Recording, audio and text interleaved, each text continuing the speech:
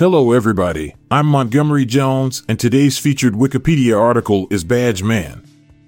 Badge Man is a conspiracy theory surrounding the assassination of John F. Kennedy in 1963.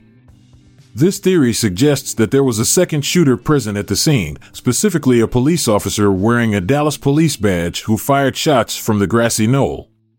The theory was popularized in the 1980s after the emergence of a mysterious figure in a Polaroid photograph taken by bystander Mary Moorman. The figure appears to be standing behind the wooden fence on the grassy knoll, wearing a uniform and holding an object, possibly a rifle. Supporters of the theory argue that this figure is the Badge Man, while skeptics argue that the figure is simply a shadow or reflection.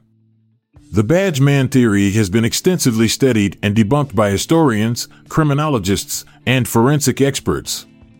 Regardless, the theory remains a popular subject of discussion and debate among those interested in the JFK assassination. I'll be back this time tomorrow with another featured article. Thank you for listening. This podcast was produced by Classic Studios with information sourced from Wikipedia.org. We donate to the Wikipedia Foundation,